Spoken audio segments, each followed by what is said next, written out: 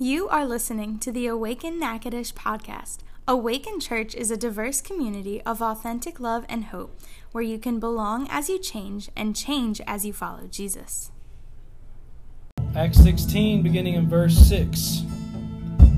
Next, Paul and Silas traveled through the area of Phrygia and Galatia, because the Holy Spirit had prevented them from preaching the word in the province of Asia at that time. Then coming to the borders of Mysia, they headed north from the province of Bithynia. But again, the Spirit of Jesus did not allow them to go there. So instead, they went on through Mysia to the seaport of Troas. That night, Paul had a vision. A man from Macedonia in northern Greece was standing there pleading with him, "Come over to Macedonia and help us." So we decided to leave for Macedonia at once, having concluded that God was calling us to preach the good news there. We boarded a boat at Troas and sailed straight across to the island of Samothrace. And the next day we landed at Neapolis. From there we reached Philippi, a major city in the district of Macedonia and a Roman colony. And we stayed there several days. On the Sabbath, we went a little outside the city to the riverbank where we thought where people would be meeting for prayer. And we sat down to speak with some of the women who had gathered there. One of them was Lydia from Thyatira, a merchant of expensive purple cloth who worshipped God. As she listened to us, the Lord opened her heart, and she accepted what Paul was saying. She and her household were baptized, and she asked us to be her guests. "If you agree that I am a true believer in the Lord," she said, "come and stay at my home." And she urged us until we agreed. May God help us understand and apply His word this morning. You can be seated. So we're going to get into this, and I'll just say, so far this morning, I'm putting up a sign. It took 45 minutes. It still didn't look right to me. My reading glasses broke, so I had to go get these old junk reading glasses out of my car. The light fell on my head earlier when I went to hug Caleb. The light fell over on my head, and I had to go buy a new light bulb. I'm just saying, it can only get better, right? Man, so I was thinking back about as I read the scripture on the last couple of weeks studying to get ready for this morning, I was thinking back about how I came to this place in my life and in ministry where I was at this place like, which road do I take? And I didn't have anybody come to me in a dream and tell me anything. But I had been a youth pastor in Tulsa, Oklahoma for over 6 years, and I was in a transition time, and it was time for me to go somewhere else. And so I had actually put my resume out in our network of churches all across the nation, just kind of like, what's out there? And I ended up going for a long weekend, to Torrance, California, which is basically the Los Angeles area, close to the coast in L.A. Earthquakes, traffic like ridiculous, insane out there. And I went there and what they call candidate. I went there to try out, like visit. Do they want to hire me as their youth pastor? Is this where I feel like God's calling me and my family? So I went there, and I thought it clicked pretty good. I had a good time. Great church, man. I mean, it was awesome, and it was, it was L.A., though. It was like crazy compared to everything I knew. And so I came back home, and Shelly didn't go with me on that trip, and Christian was real little at the time. He's 22 and huge now. Big guy, tall guy. So he was not tall then. So I come home, and I'm like, I feel pretty good about it. We're praying. And they're going to meet in a week, and they're going to call and let me know. Meanwhile, I had another thing set up with another long weekend, which is in Waukene, Kansas. Now, I know you don't know where that is, because nobody knows where Waukene, Kansas is unless they've driven on the interstate and just happened to stop there. I think it's Interstate 40 that goes through Kansas and into Colorado. And it's like not too far from Colorado, but it's too far to enjoy Colorado from there. And it's a spot in the middle that's like nowhere. It's like the opposite of L.A., okay? Torrance, California, Waukene, Kansas, within a week of each other. And I go and spend this weekend with this, and I click with a pastor like that. I was like, oh, man, I was going to be the associate pastor. This guy's going to be the pastor. This is about to get fun, y'all. So we just clicked. But there was just something about that place. We were there. We were meeting. Shelly and I were there. I think Christian was even there. And it just we're like, this is great. It's a great church. These are great people. This pastor is just like, I really enjoy working with this guy. And it was like, we just didn't feel, because we've been praying, God, you got to just lead us to where you want us to be. Where do you want us to be? And it was like had been praying through this time. So while I'm in Waukene, Kansas, I get the call from Torrance, California, the pastor there. Hey, we met. And it's 100%. We are 100% unanimous that we feel like God is asking us to ask you to make the move out here to L.A. and be our youth pastor. And I was like, all right, let me pray about this a week. This had already been a week, so give me another week. Let me pray about it, because I'm in the middle of another visit with another church. I didn't say I'm visiting this other church. I was just like, let me and my wife pray about this another week.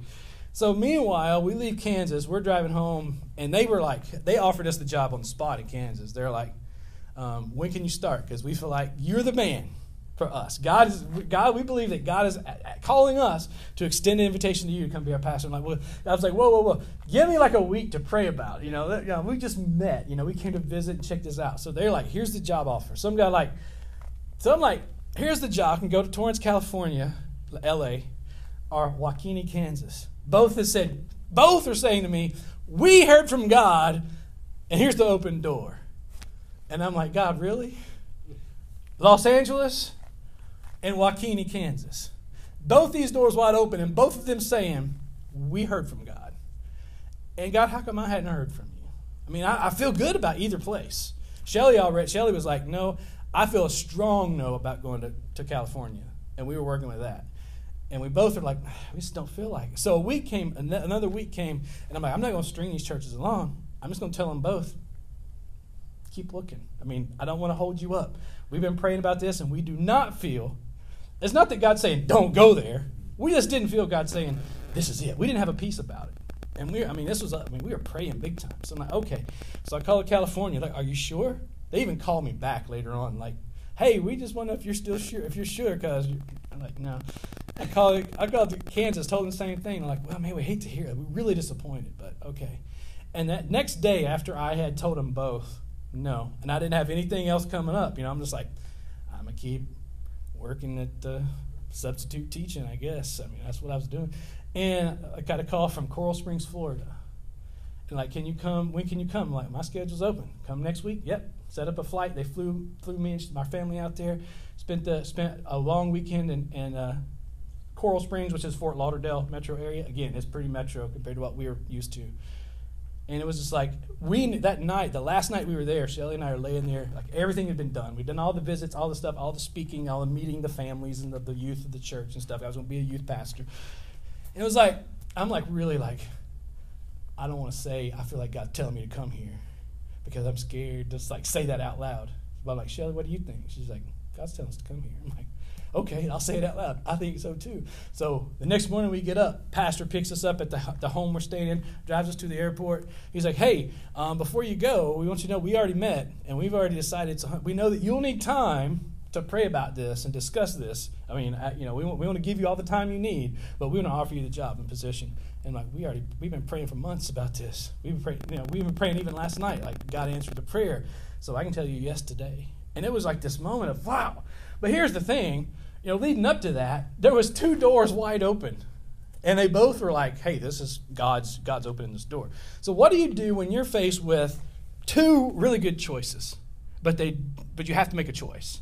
What do you guys do? When you just give me an answer. How do you get to those? What do you do? Okay, you can do eeny, meeny, miny, mo, right? And then if you get to this one, my mama told me to pick the best one, and you are not it, but you are. You can just, you could do that. What else? Flip a coin. That's what some people do. It's like, I could do this. I could flip a coin, right? I could go to Louisiana Tech. I could go to NSU. Flip a coin. I don't know. I didn't do my college that way, but somebody did. Anything else? Any other ways you might make a choice between 2 really good decisions, but you have to choose? Oh, do some pros and cons. Yeah, make a list. All the pros and all the cons. That helps, definitely. Good. There's probably lots of, hopefully you would pray too. I mean, hopefully that would be what you would be doing. And that's where we're going today. We're going to kind of understand what part prayer really plays in these kind of issues when they come up. We're in this series, it's called Myth Busted, that we've come up with, because we're looking at some phrases, actually cliches that we might hear that go, well, the Bible says this, or, well, the Lord says this. And we're looking at these things that we've heard, some of these specific things that that people say, the Bible says, or the Lord says, and it turns out they're not actually in the Scripture at all. They're actually not there. Things like we talked about last week. We mentioned, love of money is the root of all evil, and it actually doesn't say that. It says the love of money is the root of all kinds of evil. All kinds of stuff like that. Misquote Scripture and stuff that's just not there. It may be a good saying, it may be good advice, but it's not in Scripture. And what it can do is, if we're basing our understanding of God, which is called theology, if we're basing our theology on some of these things, they're really good sayings, may even be true, but they could lead to really bad theology if we're not careful. And so we want to get our understanding and our beliefs about God right, don't we? I mean, that's what we want to do. At least I hope we all want to do that. So today we're looking at the specific phrase. It seems like it's based on this story I read from Acts 16. It says, when God closes a door, he opens a window. Anybody ever heard that? When God closes a door, he opens, the Bible says, or they make something like, the Bible says when God closes a door, he'll open another one. It doesn't say, that's not in the Bible, okay? So we're going to see from this story, which kind of sounds like that in that story. So let's take a deeper look at this story with this big idea. Here's our big idea. As you follow Jesus, he will lead you to people and places to share his love. That's the big idea. You got to keep that at the foundation of what we build on today, because that's the key for us understanding this phrase. As you follow Jesus, he will lead you to people and places to share his love. So what we have to do is, all of us have to do this. We have to start with who God wants us to be. That's where we have to start. Who does God want us to be? A lot of times we're like, what does God want me to do? Don't start there. Start with, who does God want me to be? There should be a picture I found. Christian, can you put up this? Yeah. Who am I? When you have to describe yourself in the first day of class. Anybody have those classes? And say, okay, describe yourself in class, and they're like, give us who is Caleb? And you're like, I don't know. I mean, I used to hit it. I don't know. I like wrestling, techno music. I don't know. Weird. It's like, who am I? That's like this great question, right? Is it an easy to answer question? Who am I? No, probably not. So the story starts here. Let's look at this who am I thing and talk about the people who are actually in the story. Who were they? The story is about these two church planting guys named Paul and Silas. And it's actually Paul's second journey. It's called his second missionary journey. On a mission to tell people about Jesus. Jesus is resurrected Lord. He's the Son of God. He's Messiah. And plant churches. This is his mission. This is the second journey he's on to do that. But it's his first time teaming up with this guy Silas. So also on this journey, we will learn, at least part of the way with them, is this guy named Luke. Because he's the writer of Acts. And we see in verse 10, he writes, we decided to leave at once. So Luke is with them at this point. So here's three guys on this journey with a team, apparently, because if we've read the whole story, there's actually another guy, a young man who's probably in his early teens, named Timothy, with them as well. And so they have these guys, Paul, Silas, Luke, and Timothy, are all on this journey to go and tell people about Jesus and plant churches. So that's who they are. Who are they? Paul is probably the most famous because he wrote most of what we call the New Testament. He wrote letters that ended up being now Scripture for us. But before he met Jesus, he was a leader in this religious group called the Pharisees. But he was also, by his trade, his occupation, he was a tent maker. So he was a leader in this religious group. He was also a tent maker by profession. That's who he was before he met Jesus. All we really know about Silas is that, he was one of the first preachers about Jesus. He was one of the very first ones to take that message and go and tell others publicly about who Jesus was. Timothy, later on, would become a pastor and become a big leader in the church. And a little on, there's actually a couple of letters that Paul wrote to Timothy, 1st and 2nd Timothy. They're written, also find those in the New Testament as well. But at this point, he's just this young, basically kid, it's a young, probably teenager, as he begins to meet these guys and go with them on this journey. And then Luke, who's recording all this and writing all this down, is actually a physician by trade. So here's these are the occupations and kind of the background of who these guys are. So what did God want them to be? Preachers, missionaries, revolutionaries, church planters? Yeah, he wanted all of those things, plus other occupations along the way. But when we think about it, preachers and missionaries and revolutionaries, church planters and stuff like that. At the core of that is he wants them to be followers of Jesus. And isn't that ultimately at the core of it what God wants for all of us? He wants us to be followers of Jesus. Regardless of your training or your occupation, God wants you to be more like Jesus. So we're wrestling with this question sometimes. Who am I? Man, I hope I am. Who I am is becoming more like Jesus. I don't want to say I'm Jesus because that might be a little sacrilegious. I don't know. But you want to say, who am I? I'm becoming more like Jesus.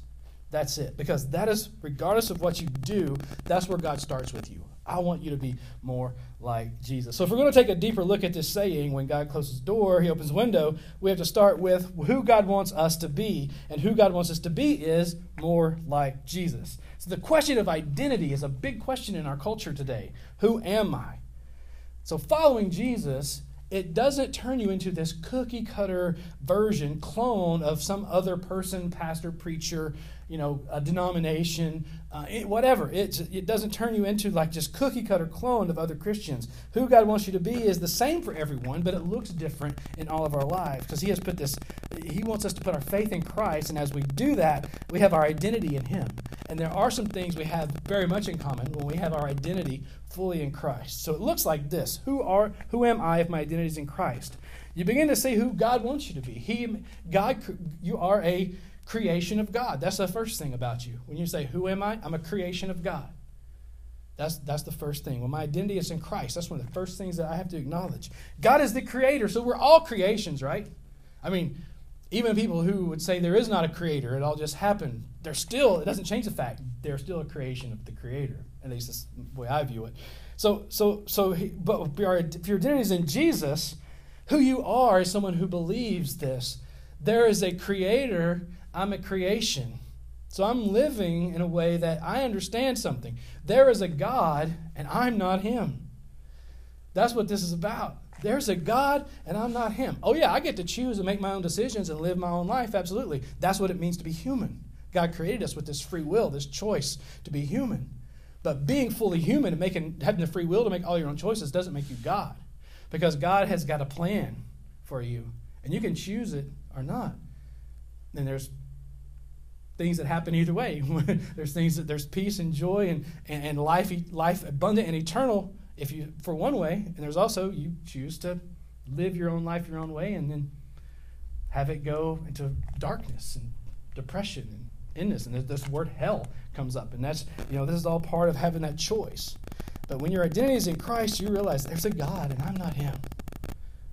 Second thing is, when your identity is in Christ, you realize, hey, you know who I am? I'm a child of God. I am a child of God. God wants more than anything to transform you from a creation of God into a child of God. Because we are all God's creation. All of us are God's creation. But God wants to transform you when you put your faith in Christ and begin to follow him from a creation of God to become a child of God. This is what having our identity in Jesus is really all about. It's not just like, there's a higher power. There's a father. There's a dad. There's a daddy. There's a God who loves me with this ridiculous amount of love. That's what that line in that song we sang a while ago, and heaven meets earth like a sloppy wet kiss. That's about the prodigal son story. The father running to his son and wrapping his arms around his prodigal son who returns home and just kissing him like, I have 3 boys, and I could imagine if one of my boys left for a couple of years and blew everything and had left going, I wish you were dead, Dad. Give me all my inheritance. And they go blow it all and they come back. it's going to be some sloppy wet kisses all over them. That's what it means to be a child of God. What it means is like who the Son sets free is free indeed. I'm a child of God. That's who I am, a child of God. And a third thing, when your identity is in Christ, is you're a creation of God. You understand you're a child of God, and you realize I'm a courier of God. A courier is someone who carries a message to somebody else. Like, the mailman's a courier. The UPS, the FedEx, all those folks, they are a courier. They bring, if somebody comes with a specific message and it's got to be signed for, sometimes those letters are good. Sometimes that's something you don't want to get. Those are called subpoenas. You don't want those. And if they bring it, the courier is the one who brings it. We become this. Our identity in Jesus means we are someone who takes a message of Jesus to others. We become a courier for God. And that doesn't mean you have to stand up in front of people and be like a preacher. That may be what God's leading you to do. It doesn't mean you stand up and sing about God and Christ, but it may be that. Being a courier for God means sharing his message no matter who you are and where you are. The message is this: Jesus loves you. How offensive is that? Jesus loves you. That's one of my favorite things about that we've kind of discovered together as we looked at this. Like in that sentence, Jesus loves you. Let's break it down. There's a subject, Jesus. There's an object in that sentence, and that's you, right? Jesus, we're starting school now. Jesus is the subject. You is the object, and I love that that's correct grammar. You is the object. And the connecting verb is loves, right? So Jesus is the subject. You, that's everybody. That's everybody. That's every human being, person, regardless of nationality, skin color. I don't care if they're an enemy of our country or not, whatever. That's the you. That's the you. That is the object of the love that's in the middle of that verb. But when you become a child of God and when you become a courier of God, you get transformed. Actually, now you're not just the object of the sentence. You're now the verb. This is why I like to say I am a verb. I am the love of Christ to you. I'm supposed to be. We should be. That's what it means to be a courier of God. 2 Corinthians 5:20 says, so we are Christ's ambassadors. That's couriers. We stand for him. We bring his message. God is making his appeal through us. We speak for Christ when we plead, come back to God. This is who I am. I am someone with a message. Come back to God. And this is who Paul, Silas, Luke, and Timothy were, because they started with who God wanted them to be. They were able to hear from God about what he would have them do and where he would have them do it. So before we can determine if God is opening or closing a door or a window, we have to start with who God wants us to be, and then see what God wants us to do. We start with who God wants us to be, and then we see what God wants us to do. Put up the next, there should be a meme I found up there, Christian. There you go. God, please send me a sign. God sends me a crystal clear, legible sign. Me. That sign can't stop me because I can't read. Right? We want a sign. And man, I think that's funny. A lot of times in life we have situations like the ones I shared earlier. Like we just want a sign from God. And what we're saying is we want a red light, let's see, in the sky with an arrow pointing, like blink, blink, arrow, point, point, point. This is the choice. Do this. This is my will. And usually the signs are a little more subtle than that, right? Sometimes the signs are like you just kind of, as you're driving down the road and you just, oh, wait, there it was. I missed my turn because the sign is just kind of subtle. It's hidden. It's like sometimes the sign, they're there, but you're not looking. And that's the kind of signs that God brings a lot of times. He will show us. So our question is, how do you determine whether or not something is a sign from God? Because a lot of times somebody will say something like, the Lord told me, and they'll say something. And so it's supposed to be like, this is a sign from God because the Lord told them. But I'm like, did the Lord really tell you? Because if I feel like the Lord's told me this, I don't know that God would contradict himself in that. So either I didn't hear from God, or you didn't hear from God. So where's this? We're looking for a sign here of the truth. So Paul and Silas and their team had a way of seeing what God wanted them to do. It's called prayer. It's called prayer. It's called following Jesus. And what they were doing is what God wants all of his people to do. Go preach the good news. That's what he wants us all to do in our way. In a way, he wants us all to do this. Because the good news is, again, Jesus loves you and there's life in him. That's the message.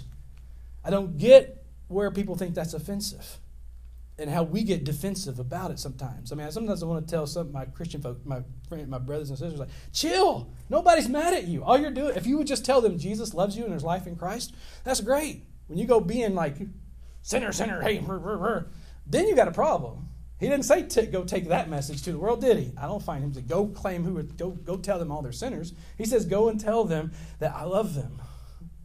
Love them. Go and help them become disciples of me. The good news is Jesus loves you and there's life in him that you can't get anywhere else. So there's a couple of ways we see this, straight from the teachings of Jesus himself about what it means to follow him. Matthew 28, verse 19, Jesus says, go and make disciples of all nations, baptizing them in the name of the Father and Son and Holy Spirit. Teach these new disciples to obey all the commands I've given you, and be sure of this, I am with you always, even to the end of the age. This is called the Great Commission. A commission is like a sending out. I also like to think of it as a co-mission. It's like the mission of Jesus. He asks us to join him on that mission. It's a co-mission with Jesus, and it's living sent is what it is. It's living it. He sends us, and we live as being sent. That's what my good friend Gary, he coined that phrase. Actually, he's got a whole sermon series about living sent, which is really awesome stuff. And he sends us to go make disciples as we go. He says, go do the stuff you do and make disciples as you go. He sends us, and his mission becomes our mission, and we are living sent. Another thing Jesus says, what it looks like to follow him, is in Mark 12:29. Jesus was asked, what's the most important commandment, Jesus? And he says, the most important commandment is, love the Lord your God with all your heart, all your soul, all your mind, and all your strength. And the second is equally important. Love your neighbor as yourself. No other commandment is greater than these. Now, we had the Great Commission. A lot of times we call this the Great Commandment.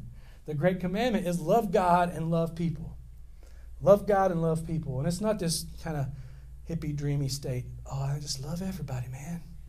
It's like action. It's taking action and showing love and being love to all people. You don't get to pick and choose. That's the hard part. It's all people. It's everybody. Jesus says, love your neighbor. And then he describes who your neighbor is in a parable called the Good Samaritan, where it's like the neighbor is the person who looks least like you. From background, from tradition to skin color, whatever. That's your neighbor, he says. He also says, love one another. He says, love your enemy.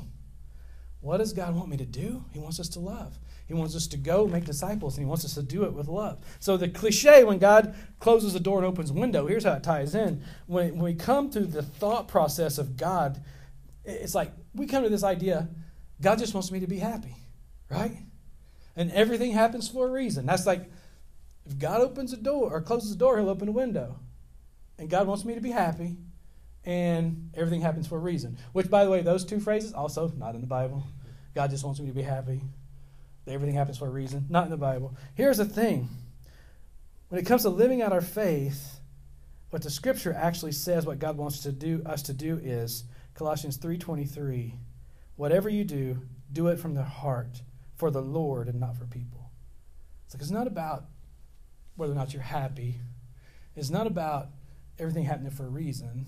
It's about whatever you do it from the heart for the Lord and not for people. Do it for the Lord.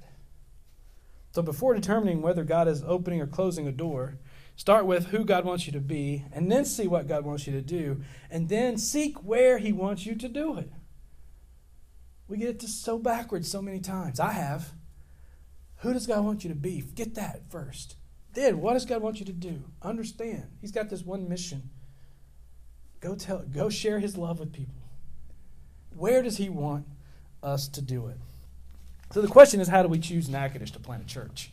And some of y'all may have seen an article that was, I shared it. We shared it from the church social media this past week. A couple weeks ago, I was interviewed, and I spent an hour on the phone with this guy who's actually a friend of mine in Anderson, Indiana, on this interview about the church plant. When he first called me, when he first actually texted me first, and then we talked on the phone, he's like, hey, I've been watching kind of on social media mainly, like your church plant, and it seems exciting. And I was wondering if you're ready to tell the story of this church plant. I'm like, well, if you're looking for a story of, hey, man, our family moved here, and all of a sudden people just started coming to our Bible studies, and we packing out, we got this 200-seat theater, we're packing out every week, and man, it's just like we're doing all these crazy, awesome things. I don't have that story, at least not yet. What I do have is a story that the struggle is real, but God is faithful. That's the story I've got. And he's like, nobody tells that story. Nobody talks about the really stuff that's tough sometimes. So if you read the article, you saw it was like kind of the ups and downs, the roller coaster ride of our 3 years of being in Natchitoches and our year, almost 2 years now, of being like an actual church, meeting in this movie theater. And then this up and down. There's some pictures of y'all too. Caleb eating crawfish. That's a good picture, bro. I don't know if your mama showed you that. Yeah. So it's like all these ups and downs and stuff. But what they didn't put in there was he said, how did you choose Natchitoches? And here's the thing I wasn't looking to plant a church. I was looking for the church I was pastoring in Arkansas to begin to mother some churches, to start planting churches from our church. And the church there just wasn't getting that vibe. And I'm like, God, why are you leading me to pastor a church that plants churches when this church is not getting it? And then these folks called me from Louisiana and are like, hey, we want to meet. Your name was given to us, and we want to do a church plant. I'm like, how'd you get my name? Well, it just came up. Well, what? So, and we had the conversation. So, long story short, we were like, okay, God's leading us to make this change in our life. Again, lots of prayer, lots of time during this time. It wasn't just like they called today, you want to plant a church? And we're like, yep, let's go. It didn't happen that way because we actually had a pretty good deal going where we were. Good little church and a neat community. Hot Springs, Arkansas is really a cool place, and that's where we were at. And I'm like, okay, we'll do it. And Shelly was like, God's leading us to do this. Let's go do it. So how do we pick Natchitoches? Well, they had a short list. The first thing we want to do is find the church planter and get that set. Then let the church planter and his family make the decision where will they want to live and plant a church. Then we have a list. Here's some places we would like to see a church planted from our network. The top one was Natchitoches. It was like that was the top one on the list. Like, okay, I grew up in West Monroe. Go Rebs. And that's my hometown girl over there. So I grew up in West Monroe, but I'd never been to Natchitoches in my life. And I'm like, okay. I was actually in West Monroe preaching a revival. That's a kind of a week-long service at churches. I don't know if you guys are familiar with the old school stuff, but I was preaching a revival for my home church out there that I grew up in. And I had a couple of days afterwards that I was staying with Mom and Dad. And I'm like, hey, I've never been to Natchitoches, and that's where one of the places. I just want to go over to Natchitoches for the day. So my dad drove me over here in his truck. And I prayed all the way. We stopped on Front Street, and I said, Dad, before we get out, I just want to pray. And I just said this little short prayer. I don't even know the words, but something like, God, just lead us to the people, the conversations, and help us to understand today what your will is, and help us to know this community as you would have us to know it, and the decision that we'd make from there. Amen. Open the door. Stepped on Front Street. This is where we're coming. I mean, it was just like this. I just knew right then. It wasn't like God was like smack, smack, smack, or this voice or this. It wasn't a shiny red light pointing an arrow. But it was just like I was overwhelmed with this feeling of peace and joy and home. You know what I mean? And I stepped on Front Street. I mean, 1 foot out of my dad's truck. I got to go to see the other places. I already been to Ruston. I already been there. You know, I've been to those. I already know. I know that. I just know this is new. This is different. This is God saying this. I just called Shelly after we visited Natchitoches that day. I'm like, hey, I got this really strong sense of this is it. And she was like, I hadn't even been there, and I do too. So it was like, man, God just confirmed that stuff. But again, the key is prayer through these things. That's it. Because Awaken Church, it's this what we're doing. This, not just the meeting, but the ministries and the things that we do all the time. It's been birthed completely out of prayer. It wasn't just some idea somewhere. There's these guys in this team on this network called the LCMCOG in Louisiana that were praying about a church plant. Here was a guy in a whole other state and his wife praying about, God, why can't we get church planting started with our thing? And as we prayed, God brought us together. And God just through a prayer all the way through. It's been birthed out of prayer and bathed in prayer every step of the way. So when people ask me, like in that article, he was like, how do you stay encouraged? I'm like, I just keep praying. God brings that encouragement every week. So when the attendance is up, man, I'm feeling, whoo!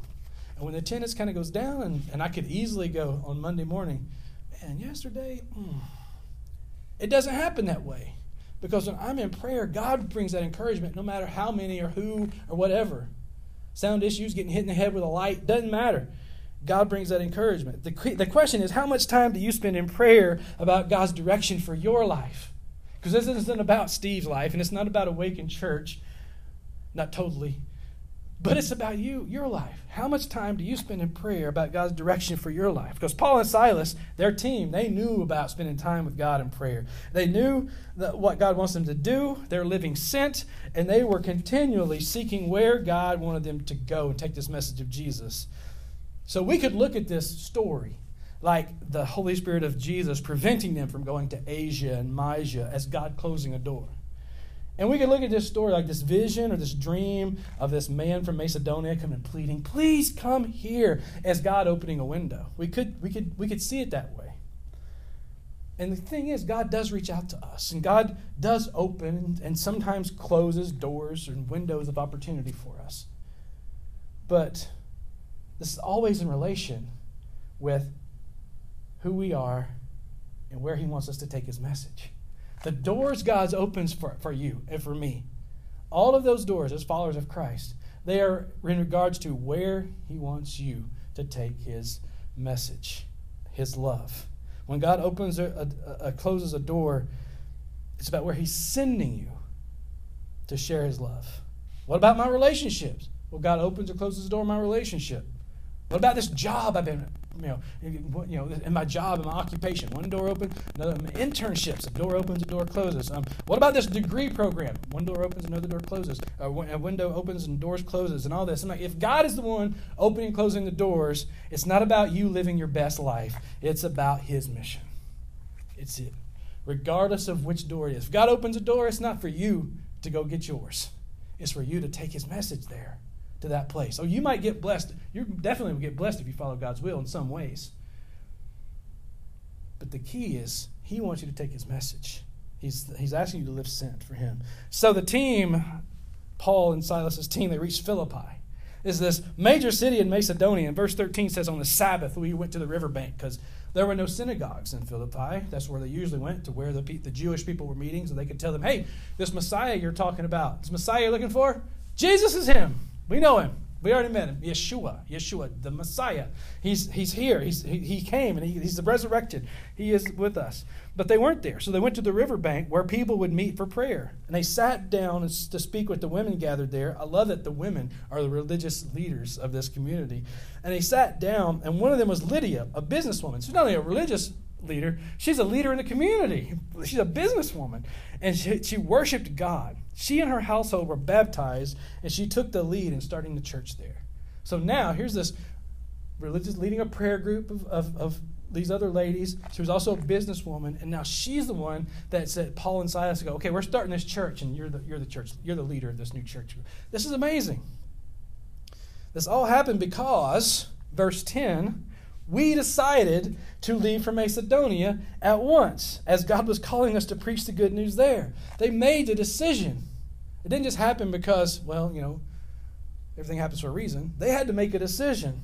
Even though God was leading, they still had to decide to follow where God was leading. Same is true for us. Going with God requires a decision on your part. Going with God requires a decision on your part. And your decision to follow where God leads will affect the lives of others. Sometimes in brilliant ways, sometimes in ways you can't even imagine. They decided to go to Philippi. And when they went to Philippi, they met these people, and they told them about Jesus. They were baptized. They started a church. History tells us that church in Philippi was started about 52 A.D., about less than 30 years, 20 years or so after the crucifixion and resurrection of Jesus. But we know that because about 10 years later, Paul writes a letter in 62 A.D. to Philippi. It's called Philippians. We have it in our Bible. Because they decided, hey, we're going to go. We feel like this door's open. We're going to decide to go to Philippi. We now have a book, a letter of Scripture called Philippians, which we just went through last month. And we found as we went through Philippians that God will give us a broader vision through Philippians, teaches us this, a wider, give us his own perspective on life that gives us less worry and more joy. We have this letter because they decided to go where God told them to go 2,000-something years ago. How crazy and awesome and beautiful is that? So here's the thing about closed and open doors. Sometimes two or more can be closed or open at the same time. And sometimes God can have everything to do with that, and sometimes God can have nothing to do with that. How do you know? You have to be in prayer. I truly believe, though, when we know who God wants us to be, and what he wants us to do, there are times when he leaves the where up to us. Sometimes we put too much pressure on us. And we feel like if we just don't get every little step right, we're going to be out of God's will. I think a lot of times it's like, where does God want me to do this? And God is saying, hey, who are you? I'm a child of God. I'm a courier of God. I know there's a God and I'm not him. What are you doing? I'm loving my neighbor as myself, and I'm trying to be a disciple who makes disciples. Then do that wherever you want to go. You want to go over here and take this career? You want to go over here? You want to start a family over here? Go there. Just be this and do this there. I believe that's what God does so many times. There are times he's got specific callings about where. I feel like for us, my family, specific Natchitoches was one of those times. But there's been other times I've experienced. There's two doors open and God's saying, you do what you want to do. Just be who I called you to be. And tell and love your neighbor as yourself. Preach my word as you go. Okay. The key is being directed by the Holy Spirit, and it requires prayer. Just like Paul and Silas and the team, you have to pray ahead of time and you have to pray as you go. You have to pray at a time and pray as you go. As you follow Jesus, he will lead you to people and places to share his love. And at Awaken, we always we come to this point where what's the next step? And I believe everybody's got a next step. Every single day, every single week, there's a next step for us. I have a next step. You have a next step. Man, if you haven't come to this place where you're like, you know what, I'm a child of God and put my faith in Christ, that's your next step, y'all. That's it. If you have not made this commitment of your heart, your life, we have these churchy words: getting saved, becoming a Christian. If you haven't done that yet, man, this is your next step should be. I want to follow Jesus and take that step. And that's very simple.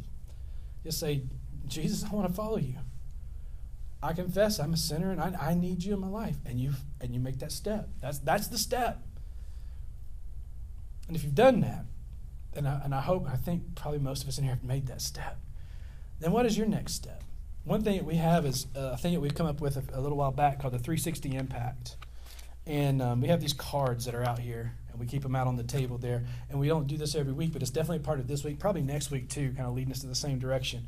And then basically the idea is, who are 3 people in your life who you know who are far from God? I'm not asking you to judge them, but you probably know. I mean, I have lots of people in my life who I know. They're far. You just know. I'm not judging them. It's just their life. They may even say it out loud. I don't believe. Okay.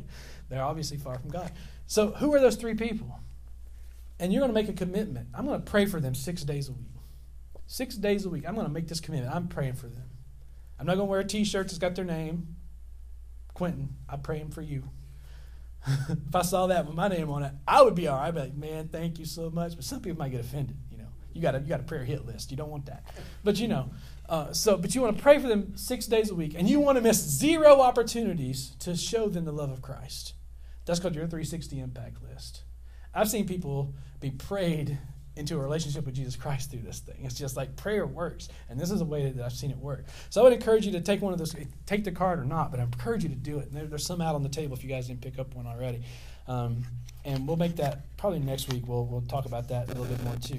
That would be a great next step if you haven't already made strides in that area of life of being a disciple who makes disciples. Begin to pray about that. God, give me opportunities. Maybe you're like, I can't think of 3 people.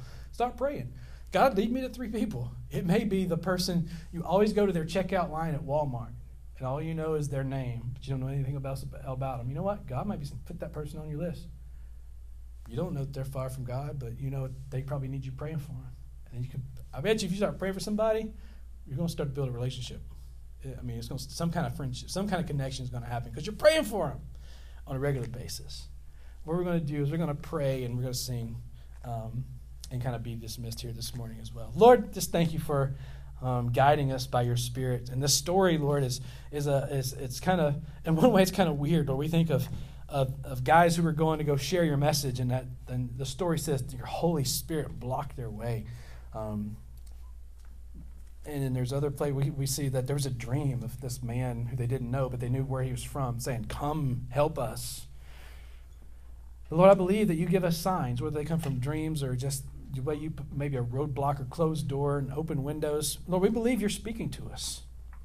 And what you're saying to us is, I want you to know that I love you and I created you and I want you to be my child and I want you to take this message. I want you to live sent and I want you to do this right where you are. And so, Lord, we say yes. That, Lord, we would do it. We would be who you want us to be and do what you call us to do. Right where we are, as we seek where maybe you're calling us to go. Holy Spirit, we're asking you to lead us every step of the way.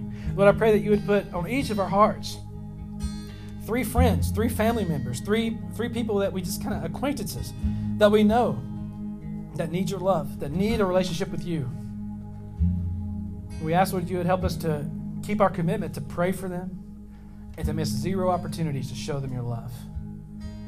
Because, Lord, I know that you miss 0 opportunities to show us your love. Lord, we just want to thank you. And now we're going to worship you for that very fact. You love us. You always take every opportunity to show it to us. In Jesus' name, amen. Thank you for listening to the Awaken Natchitoches podcast. It's our hope that you have been encouraged by today's message. Find out more about Awaken Church at awakenla.church or find us on Twitter, Instagram, and Facebook at Awaken Church LA.